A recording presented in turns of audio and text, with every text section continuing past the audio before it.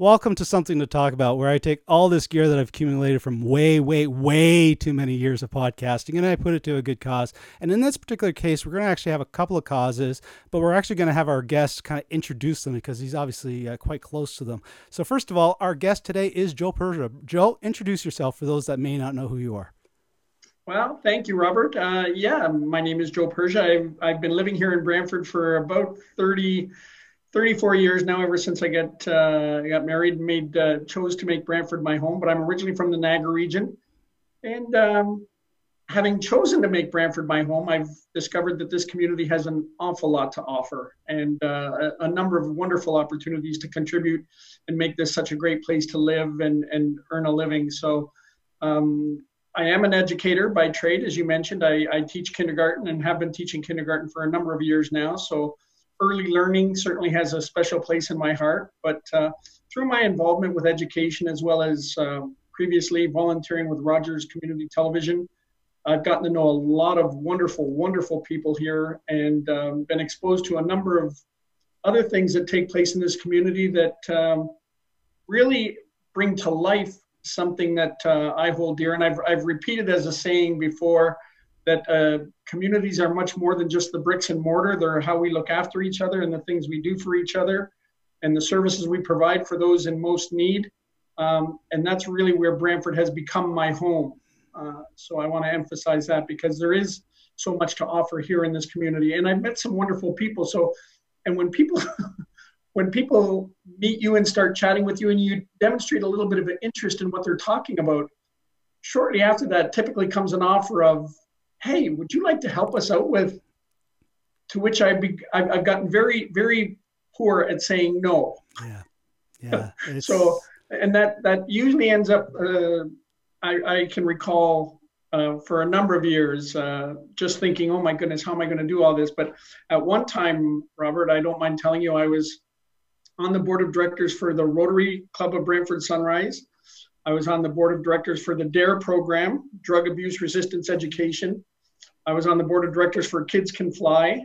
I was on the board of directors for the Adult Recreation Therapy Center. And I was running the junior golf program at the Brantford Golf and Country Club, all in that very same year. So it was just one of those things that when you hear about a good cause, of which Brantford has so many, it's very difficult to say no.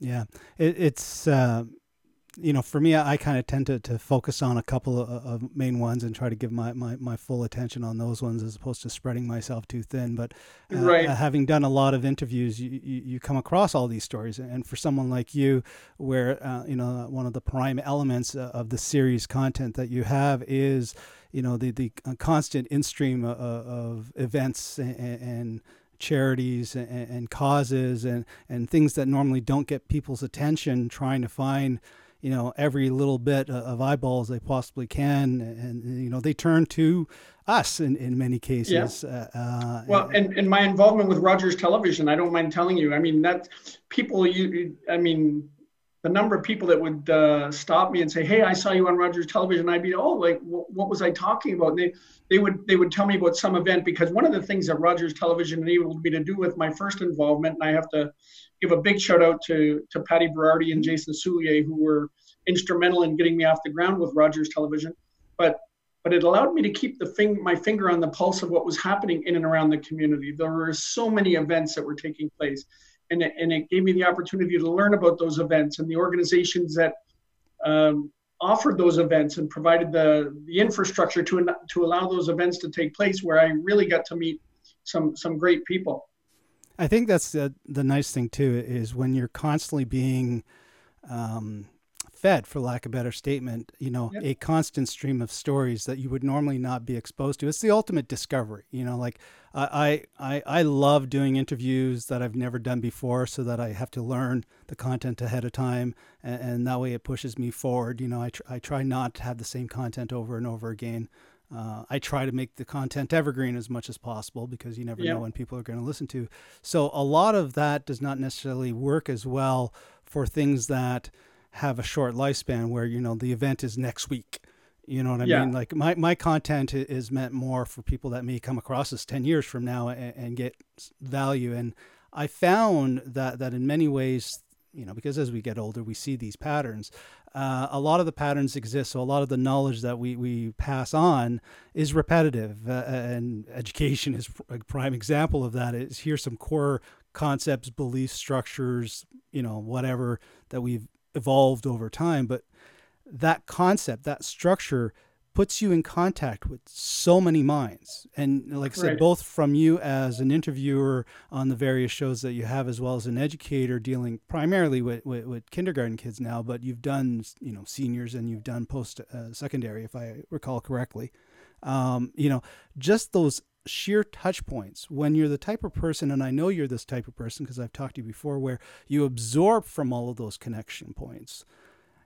It's phenomenal how much compound interest we get on those conversations, and how it factors into the next conversations we have. People, like, we're continually evolving from these conversations. So my first question, because that was the long-winded intro, is when you look back at all of these conversations, regardless of what the topic was and what the charity was in a particular case, what are some of those things that really stood out that seem to be a pattern when you look at it from a wider 10,000 foot level? Because most charities share certain structure and certain causes and needs and whatnot, and some do them poorly and some do them really well, So when you get exposed to so many of these variations, for the lack of a better term, what are some of those things that you may have picked up on over the years that might help charities, causes, and so forth going forward when they have, Robert, and it's interesting that you made that connection for me, because it's a wonderful segue into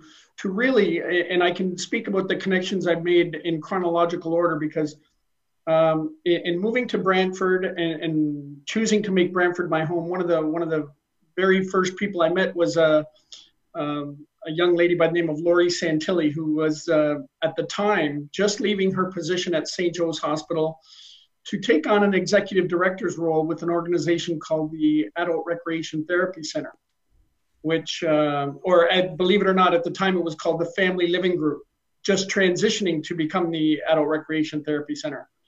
So, and her and I got chatting, and, in her words, not mine, but in her words, she was kind enough to say that she felt like I had something to offer and might be able to help them out with some fundraising, because it was this fledgling organization that at the time received no government or Ministry of Health funding. So I asked her to tell me a little bit about this organization, and I thought, geez, that really does sound worthwhile, and I think I can help you out. So I agreed to sit on the board of directors, and in doing so, I started receiving some stationery arriving at the house, board meeting agendas and minutes and things like that. And it was arriving on stationery that still had the old corporate name on it, the Family Living Group. And again, for the people that aren't aware of this, the Family Living Group, and now the Adult Recreation Therapy Center, is an adult day program for frail, elderly, and early dementia clients. But what was unique in this particular situation, Robert, was that as this stationery started arriving with the name Family Living Group on it, my wife said, wait a minute, what's this Family Living Group stuff? I thought you joined the Adult Recreation Therapy Center. And I said, well, that's true. We're just using up old stationery. We're trying to save some money. So we're just kind of piecemealing our way through until we use up all this old stationery. So she said, oh, so the organization you're involved with was actually at one time the Family Living Group. And I said, yes. So then she proceeds to go to her closet and pulls out this old photo album. And it turns out her mother, my mother-in-law, a woman I never met because she had passed away before I ever met my wife, was one of the founders of this organization. So that really was something that made me think there really is something in the universe that draws people to certain causes. So that was something that made this particular cause very, very important to me. And since then, it's been a wonderful opportunity to see and learn about this segment of our population who really deserve a great deal of credit and deserve all the services we can provide to help them, improve the quality of life that they have, regardless of their circumstances at the present time. So, and it's really all about the quality of life and the quality of living that the Adult Recreation Therapy Center can help our clients with. And it's great to hear these because, like I said, every time someone shares their passion project, there's typically either a family connection or a personal connection or something like that. But also, it's something where you didn't necessarily know you were going to be that passionate about that project until you really started coming into it. And I obviously have mine. You brought up another one earlier when we were talking about causes that really left an impression with you, and this one's a slightly more famous because it's got a worldwide presence, if I understand correctly.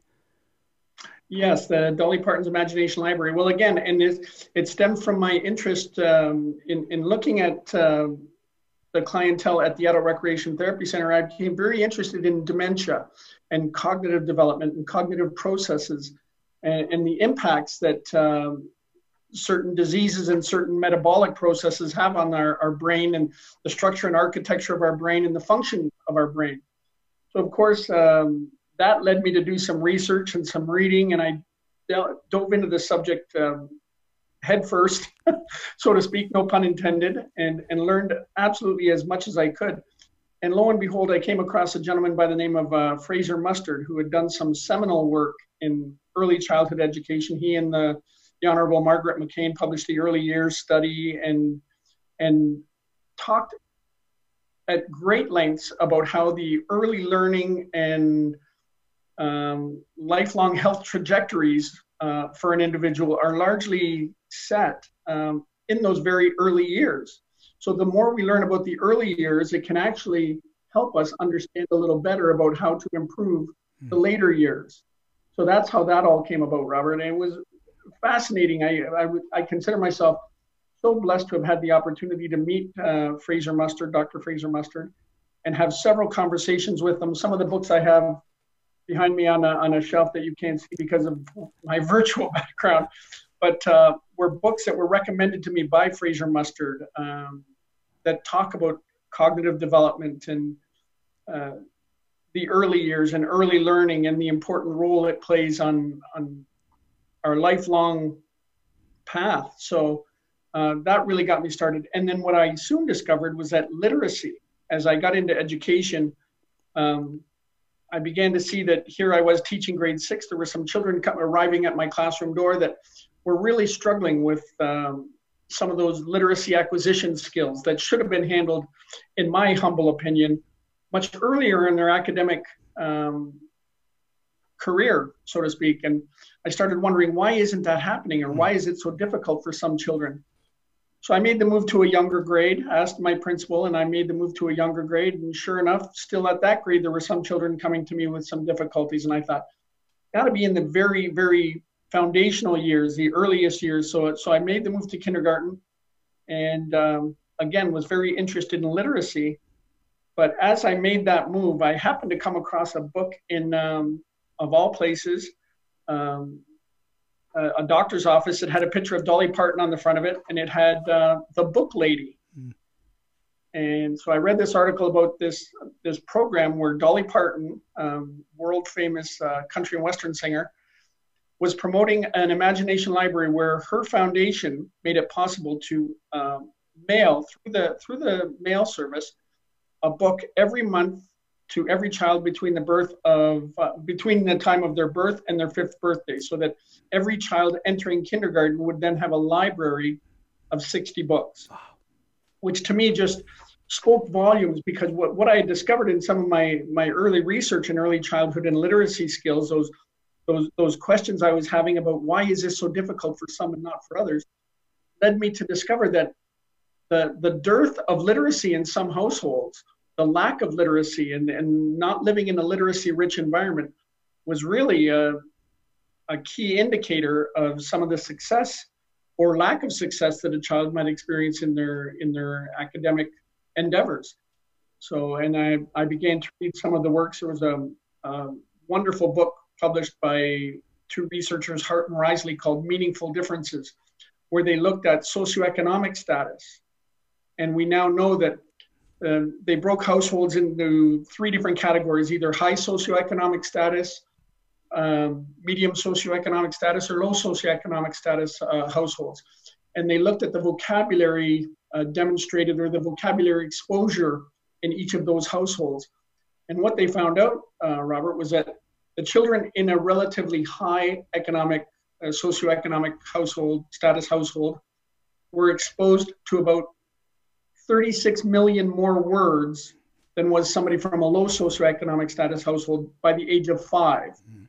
So if you can imagine that, just that the sheer volume of vocabulary that they were exposed to is tremendous. Yeah, and when you also factor the fact of, internet access to a degree, those that are willing to use the internet for that purpose, as opposed to all the other purposes that it's being used for, the amount of content that is out there is, yeah. I do want to caution you, Robert, because screen time is something, when it comes to young children, screen time is something. So using the internet for access to literacy is something that I think the jury is still out on. It can be engaging for young children as the bulbs flash and the buttons make noises and the things that the kids click on, and there's so many things happening.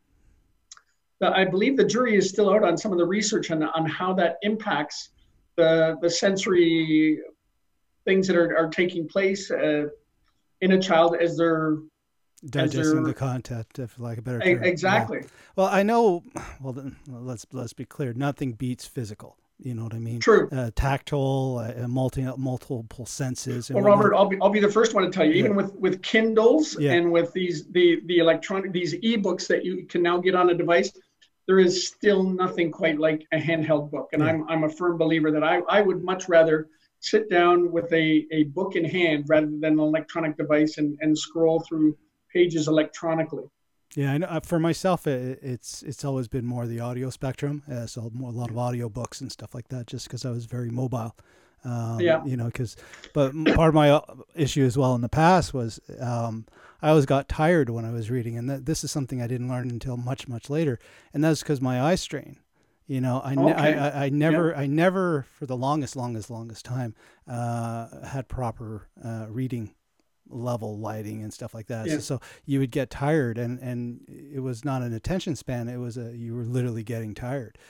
So I literally had to change how I digested content, because my eye strain was taking some of that energy needed for the digestion of the content, if any of that makes sense. But it wasn't until much later in life that I realized that's what, and a lot of it was because I got a very weak eye. So it was, constantly this going on. For those that don't have the visual, this kind of doesn't make any sense. But a lot of kids go for years with a lot of undiagnosed hearing or visual or whatnot. And for the longest time, like I said, well, auditory processing is very, very important. Visual acuity is very important. And what you're talking, even the cognitive demands placed on somebody, the cognitive demands placed on working memory. When a child is reading something, there's a certain amount of information they're expected to retain in their working memory that allows them to continue to read in a more fluent manner. So I'll break the process down for you a little bit. When somebody is reading, actually their eyes focus typically on very few letters, and they make these jumps of about 11 to 12 characters in length, 5 to 7 times per second. So a fluent reader is scanning across the page and very fluid circadian movements, and they call them saccades, these jumps of 7 to 11 characters, but the outside, the periphery of those characters are generally speaking very blurred. It's only the very center that comes into focus. But that working memory, that part of our brain that recognizes certain patterns of letters and words and meaning that we're able to attach to it. So when you begin a phrase, you start to know what the rest of the phrase is going to be. That comes from everyday conversations with mom and dad, and your use of language and vocabulary. So those circadian jumps in a fluent reader are greater and more in number than somebody with a reading disability. So somebody, for example, with poorer vision would have a narrower scope and would make probably fewer jumps per second, and therefore the reading would start to sound more like this when somebody is reading, because they don't So, and Yeah. I could go on and on, but that's basically what it boils down to. So there you have the visual acuity aspect of it. But again, that phonetic and phonemic and phonological awareness that plays such an important role. Knowing that words rhyme, knowing that words can be chunked into certain parts. Mm. I recall, and it's funny we're talking about this because I can recall being in high school, Robert, and I came across a word in a book that I had no idea what it was. And I had to use, this was my very first inclination that gave me the idea that, wow, context is important. And I was reading about cars and this cleaning a car, and this person used this thing called a chamois, CHAMOI, and I thought, come on, chamois. It's a chamois. Chamois. That's like it just struck me as so odd that this word was spelled CHAMOIS, and I thought, wow, had I not really understood what would be used to clean a car, I never would have been able to piece together what that word was or what it meant. When I grew up on military bases, as you well know. Okay. And so you're moving every 2 years. Okay. Yeah. The population of your class varies tremendously from nothing to nothing. And I remember grade 9, my class size was what, 6 people? Okay. Wow. Well, they had grade 11 was one person, grade 12 was one person. They put them together, type of thing, right? In any case, so grade 9 on the military base was completely different than secondaire 3 off the base, which is where I started the year, because I was actually pure French all the way up to secondaire 3, which is grade 9. Oh, right. And I actually got pulled from the civilian French school to be brought into the safety of the military school for very northern Quebec reasons. I'll leave it at that. Yeah, and, enough said. Enough said. In any case, I went literally overnight over the Christmas holidays from a pure French grade 9 education curriculum in French, secondaire 3, to a full English only grade 9 curriculum on base with a significant difference in class size and class diversity as well. But the lessons from that period of time was my brain, and this applies to me still now because, as you all know, it applies long term, is certain structures and certain words are still stuck in that French only brain of mine. You know, and sometimes the words are simple, but sometimes they're just ridiculous. Like here I am, a tech guy dealing with CPUs in French. That's a puce. A puce is a flea. You know, who goes and says, I'm going to figure out that a microchip is going to be called a flea? You know, and so then you're trying to do that with a 6-figure income, right? In any case, language is tough in its own right. Well, and you've touched on something that is, well, you've touched on something that is, first of all, I want to talk a little bit about the second language thing, because there is a significant body of research that indicates children who are exposed to a second language earlier in life, guaranteed, there is an easier or there's a facility, and there's again part of a French word facile. Facilité. Ou facile, c'est facilement. Ouais. Oui. But si je parle français. Je parle québécois. Oh, ouais. Ouais. Right.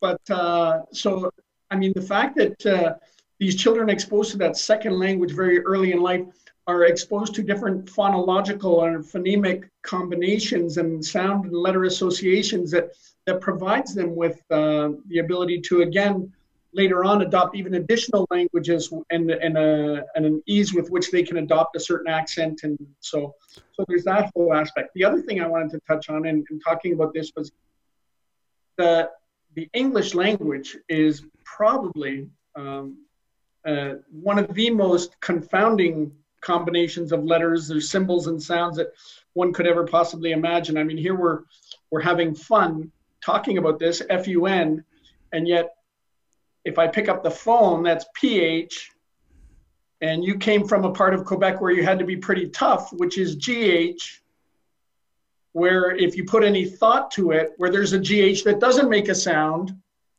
how's that for, going full circle with the English language? I mean, it's incredible. And again, we ask early learning students, children who in that 4, 5, 6, 7, 8-year-old bracket, to recognize certain patterns and to be able to create words and meaning from these scribbles and lines they see on a page, in my opinion, it's arguably one of those skills that we may take more for granted once we have it than we ever possibly imagined was possible. Was there. I know for myself, in many ways, I'm glad that I learned French first, because I think it made learning English easier. Having said that, English is, the le's and the las and the masculine, the feminine masculine, aspect feminine, of singular, French language, plural. all that stuff comes into play. The one thing that I find interesting, especially when you talk about kindergarten, my kindergarten class was on a base called Lahr in Germany. Oh, okay. Okay, so when you think about what my kindergarten experience was, we're talking bomb drills that weren't drills. Yeah, no, very true. I'll leave it at that. Well, and you know what? The word kindergarten, actually, Froebel was the one who coined the term kindergarten, and it came out of Germany. Oh, there you go. That's where I had my kindergarten. Yeah. So you hit the nail right on the head there. I do find, though, and you said it best, and I'm sure you see it in those students that have had the dual languages, especially early on. It does become a lot easier to learn more languages. I was talking to a friend of mine in Boston. His daughter has got up to 8 languages now. And we're talking some spectacularly foreign languages that you would never think you'd want to learn. And she's just going through them one after the other, because there's a compound aspect. And I know what happens, especially when you bring up stuff like dementia or any mental degradation over time, if that's the proper term I can use. I'm a firm believer that my brain is the most important organ in my body. Like, the rest of my body is a limiting factor to me as far as I'm concerned. Put me in a jar, I'm happy. And Robert, I don't mind telling you, some of the things we're learning, especially more recently within the last couple of decades, what we're learning about the brain is, for years we thought, okay, your brain is your brain, and there's such a thing called an intelligence quotient, and people are either born with it or they're not. And what you have is what you have, and that's all there is to it. Whereas, yet when it comes to somebody's physical ability, we've learned that they can practice a skill and get better at it. When it comes to our health, exposure to secondhand smoke or to smoke can have an impact on the lungs, which are another organ. But what we've learned in the last 2 decades is that our brains very much so are experience oriented as well. They're experience dependent. So your brain is constantly monitoring its environment. And if you look at the subcomponents of the brain, the neocortex, which has become more evolutionarily important to us as we are universal problem solvers in this type of world we're living in now. But beneath that neocortex level was a paleo-mammalian brain, which served us very well at a time when we either needed to fight or take flight. Yeah. And then there's the reptilian brain even below that, which enabled us to freeze and stay absolutely perfectly still and not move as a defense mechanism. So these layers of structure and architecture that built up evolutionarily to help us become the kind of species that we are is just now starting to get the attention that it deserves about how important this. And I'm going to throw a term out there that you're hearing it, and you hear it used, in my humble opinion, incorrectly in some of the commercials that are promoting some projects and products and things like that. But they talk about neuroplasticity. And that plasticity is just the ability for the brain to adapt to its environment. And one of the things that I've been studying lately and have become fascinated with is the work of Dr. Stuart Shanker and Dr. Susan Hopkins, who are, I believe, way ahead of their time in terms of talking about self-regulation and helping early children recognize the need to, and I don't want to say manage their energy levels and tension levels, but just be aware of what their energy and tension levels are. That awareness is the first step of the process, and the more competent for lack of a better term, higher order brain in that dyadic relationship. So myself as a kindergarten teacher, if I'm working with a child who is extremely upset, And I'm constantly at that child saying, why did you do that? Why did you do that? And pressing that child and that child is saying, I don't know. I don't know why I hit my friend. Chances are they're saying they don't know because they don't know. And they're shutting down and they're trying to get out of that situation that they fear is very threatening and very intimidating. So you would get far better results if you just help the child feel safe at first, made sure that they were aware that, you know, no harm is going to come to them. And then you bring them around to understanding that, yeah, okay, here's what we think happened. You know, you were excited because of this, and this, and that took over. So there's a whole science to it that is really starting to envelop our understanding of early childhood cognitive development. You know, it's funny, when you were describing that, I could actually see the three levels or the three tiers of the brain that you were talking about, where that initial reaction of the child was to hide, to become still, to freeze, Yeah. you know, and then when pressed more at that point in time, and it got to a point where by comforting her, him, whatever, Yeah. you kind of remove that flee mechanism to stay, you know, your comfort, Yeah. you know, so stay. Then you were able to engage at the higher level, because like, of all the stuff that I loved from my university years was Maslow. I love the triangle. I love how everything builds upon, and you can just pull that bottom foundation. You can have all just crumbling down. You got to look at it systematically. You cannot have a high EQ conversation with someone that has no concept of EQ. You can't expect someone to be self-aware if they don't even have a basic awareness. So if a child hasn't developed any EQ at that age, to have a conversation about value of self and what this means to you, and, you know, that stuff that really engages, I would suspect, the development, that becomes difficult, I would suspect. So you're kind of balancing those two, I would suspect. You know what? And it is remarkable because that those brain structures and the brain architecture that enable you to make that connection with an individual child. So you're tapping into something that really allows you to share your calm with that child. And there's that the part of the brain that I talked about that is responsible for the fight or flight is the limbic region. And there's a phenomenon called limbic resonance. And I know because of your work with audiographic or audiophonic material, you understand how tuning forks operate.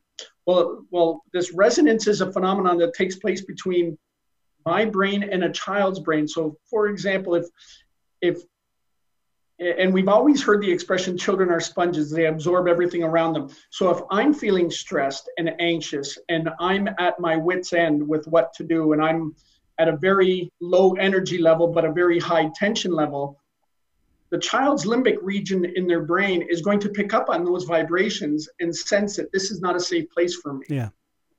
Well, it's almost, they've got all the sensors, but they don't have the diagnostics to figure out what all the meanings of the signal. You know what? I couldn't have said it better myself. You hit the nail right on the head there, Robert, because that's exactly it. They've got the sensors and their antennas go up when they sense that sort of stuff. They're aware of what's going on around. They're highly tuned at that point. They're highly attuned. Yeah. They might not know how to cope with it. Yeah. And that's where it becomes the adult, either the kindergarten teacher or the early childhood educator, to help ensure that they feel, first of all, safe, because nothing's going to happen without safety. So you make them feel safe, and then you build on that relationship and let them know that they're okay, they're cared for, and that, okay, now let's look at what happened. And then you begin, and through modeling this process over and over and over again in what we call co-regulation, we eventually hope that new patterns unfold where they can start to self-regulate and they start to self-analyze and self-reflect on these situations that have resulted in some of the situations where they've gone home crying or gone home and said they didn't have a good day at school because this happened and then that meant this happened, and then they ended up being sent to the principal's office. Well, guess what? I'm not a firm believer in sending kids to the principal's office. I would much rather keep them in my classroom, keep them safe.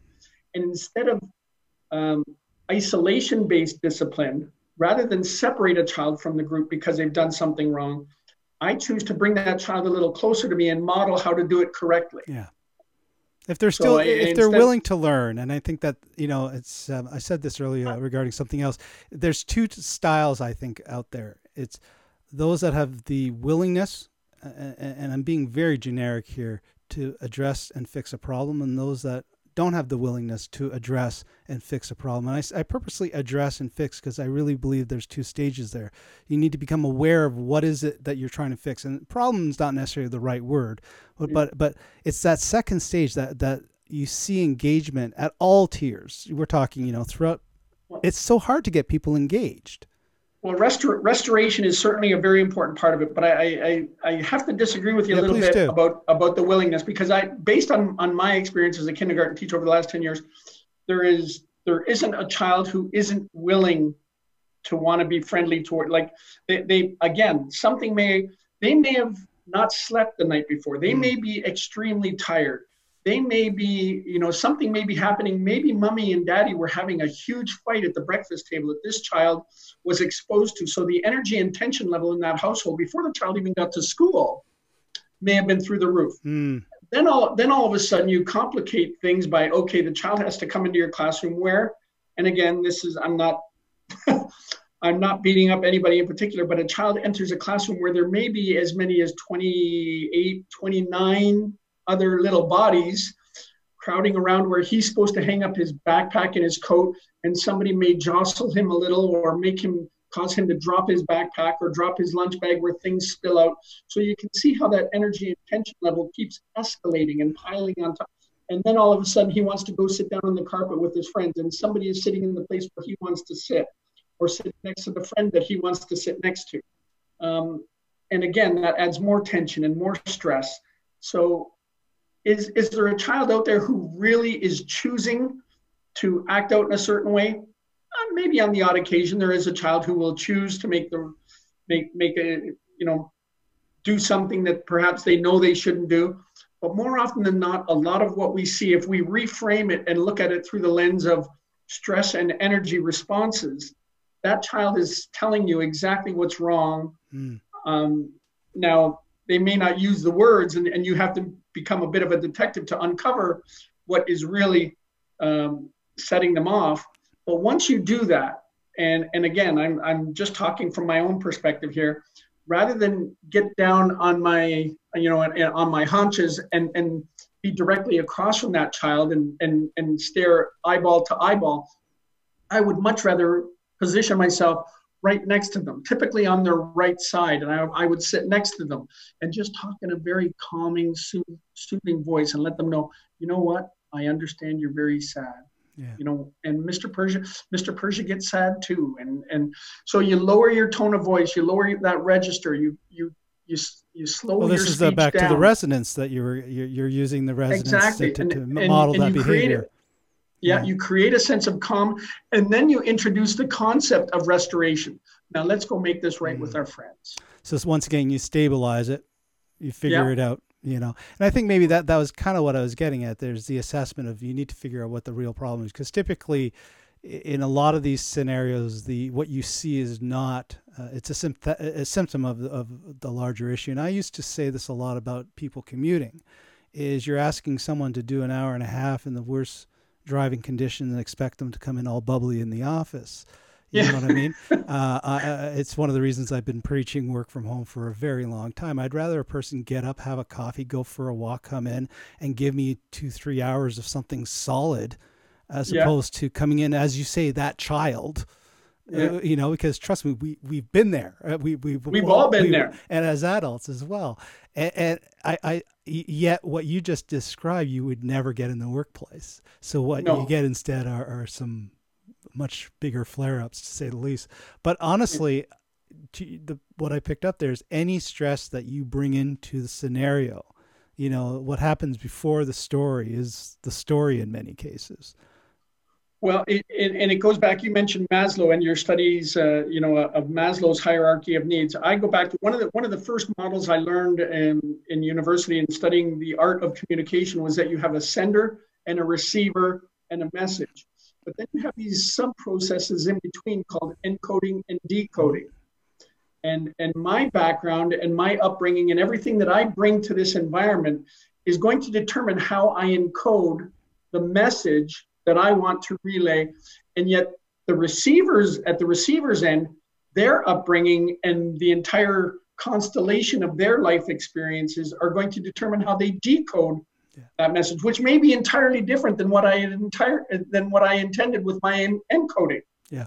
It all takes place within an environment where there is other noise, and I don't mean physical noise in terms of the ears, but other variables, hunger, other distractions, world events, things that are taking place that can either detract or enhance or magnify or monetize an event. So that those are all very important factors that we need to consider. When I used to do a lot of collaboration, one of the first things that we always did was define words, whether or not they were acronyms or words, because you need to make sure you're speaking the same language, and once you got the basic building blocks of language, you can start communicating, and too many people just jump into the communication. And as you say, it's Greek to me, quite literally, or more importantly, you say something that's meant to mean X, but it means Y. And trust me, I've seen so many projects fail just purely on the misunderstanding of a concept. So the importance. Well, and I just before you wrap up, Robert, I will touch one more thing. Yeah, and go I will for say it.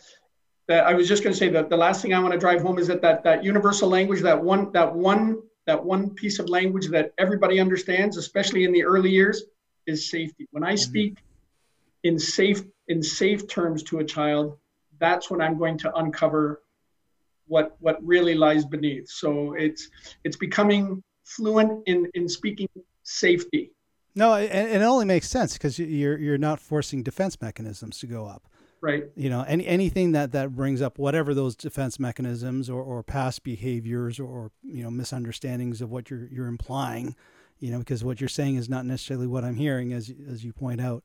Those are all factors that will escalate a problem considerably faster. And this, like everything else, part of the process is to de-escalate and to buy time, regardless of whether or not you're talking police maneuvers or you're dealing with any conflict. It's how can I de-escalate this? There's a certain degree of EQ process that goes in there, as you pointed out, and all the time there you're trying to buy time, so that let's figure this out. And as you say, you step through the process. So and then you get back to restoration. Exactly. So I think that's probably a good point right there. But I want to talk just briefly more about restoration because I know it's a good word. God Almighty, it's a great word. Yeah. What are some of those moments that you've experienced where you've had that restoration process and you've seen a transformation? Because you would have seen children evolve past that point, 20 years in some cases, 5 years in some other cases. You've seen an impact of that. You've been able to gauge the stuff that you've admitted that you really want to focus on, and you could see that, lack of a better statement, experiment, progress over time because we're all iterations in some ways. Without mentioning any names, certainly I would never do that. But a case in a kindergarten class where I had a young child a few years ago who, again, had one of those mornings that typically evolved much like what, the cereal might have been spilled, the bus ride might have been a little uncomfortable, he may have been a little tired, whatever happened. But he arrived at school, and sure enough, during the first recess break, he got into a huge bout with altercation. One of his closest friends, and typically, had this been much earlier in my teaching career, I might have separated the two boys, brought them into the class, and said, "Okay, now you can't play with the rest of the group for this next little while because that's going to be going to be your punishment." Yeah. So the fact that they didn't know how to interact meant that they were now going to not have the opportunity to interact. Which, now that I think of it, even in reflection, I think, what was I thinking at the time? Like, how is that possibly going to help these children learn how to interact more positively by preventing them from interacting? But anyways, you needed to go through that iteration to be able to have the conversation that forced you to have the next iteration. So it was needed. That's what happened was, when I looked at this situation, I thought, okay, boys, you're going to come work with Mr. Persia. Both of you are going to come. And I had one on one side and one on the other. And we modeled how to go through things. And then sure enough, after working together with a little while and talking about, what kind of day this boy was having and what kind of day this boy was having and what they were thinking and what they were feeling. And, in Mr. Persia's class, we talk about our feelings. And sure enough, off they went on their own a little while later, and they made each other a card without me ever having to tell them to make each other a card. So they went off and drew something and drew a picture, and sure enough, they went over to each other and said, "Here, I made this for you." Nice, nice So touch. those are the moments that occur far more often when we allow them to than we ever would have had we used the previous disciplinary model of, oh yeah, I'm going to show you because you couldn't interact well with your friends. Now you're not going to get the chance to interact with your friends. Yeah. No, like I said, I grew up where, the principal would walk into the room, pull the kid to the front of the class, and you get the whack. Yeah. In front of everybody, right? So obviously things have changed a bit over the years. Well, and that what that does is instill in the rest of the children is that first of all, that's somebody to be avoided. Oh yeah. And certainly that compliance was the order of the day, not necessarily self-regulation, but it was more of a headmaster model as opposed to a principal model, right? But so, we can't be hard on each other because there's what we knew at the time and what we know now, and Maya Angelou. Yeah, exactly. One of the quotes I live by, one of the quotations I live by: "When we know better, we do better," and I continue to try to do better, my friend. Yeah, well, I use the term iterate towards success. Is every iteration a step in the right direction, and you got as many iterations as you want, and whether or not they're I got 60 years worth of them, Robert. Well, see, that's the thing. There's and this is maybe the point I was trying to get at. There are those, I believe, that come to a point where they decide whether or not that's enough to learn. And then there are those that continue, and the compound nature of education is understated beyond belief. Like, I'm not an intelligent guy at all. Like, I'm really stupid at I would disagree. No. I'm telling you right now, I can't tie my shoes. But what I was getting at is it's forced me in many cases to have to figure shit out myself or learn this or whatnot. And, the conversation I had earlier with someone else about the last 10 years, the stuff that we have to do ourselves now versus what we didn't know how to do 10 years ago, and having taught ourselves that has made us what we are. You know what I mean? And trust me, I love failures. I'm a huge believer that failures define individuals, and the more failures, the better, as long as you learn from them and you don't repeat them, right? But you want to, yeah. There's a podcast I'm going to steer you towards. If you ever get a chance to listen to Stephanie Faye Frank, talks about neuroscience and the art of failure and how it leads to greater success. But the one last thought I want to leave you with, you talked about iteration towards success, Robert. I mentioned I have 60 years experience with. There's something to be said for having 60 years experience versus having 1 year experience 60 times. Yeah, very much so. It like I said, the compound aspect is something that you can't understate. But it's that desire to continue, and there's sadly a lot that decide to go into old age and give up on that. Yeah. And I think that's when a lot of the brain stuff comes in. It's a muscle like everything else. You need to constantly be using it, or and it's use it or lose it. Well, it's like I said, the rest of my body is completely along for the ride as far as I'm concerned. There's only one part of me that truly matters, and it's the part that hasn't stopped improving over year, and you want to continue that, obviously. On that note, thank you for a wonderful chat. Once again, I've got all this wonderful gear, and at the end of the day, really all I want to do is have a good conversation, and you've definitely delivered on that, Mr. Joe Persia. Well, thank you very much, Robert. I look forward to our next chat on whatever subject you want to talk about. There's a lot looming very large on the horizon. We don't know what education is going to look like come this fall. We can certainly get back together and talk about that. Any number of topics that are of interest to us both, my friend. Always a pleasure. I believe you will be on sooner than later. Take care, sir. Okay, you too. Bye-bye.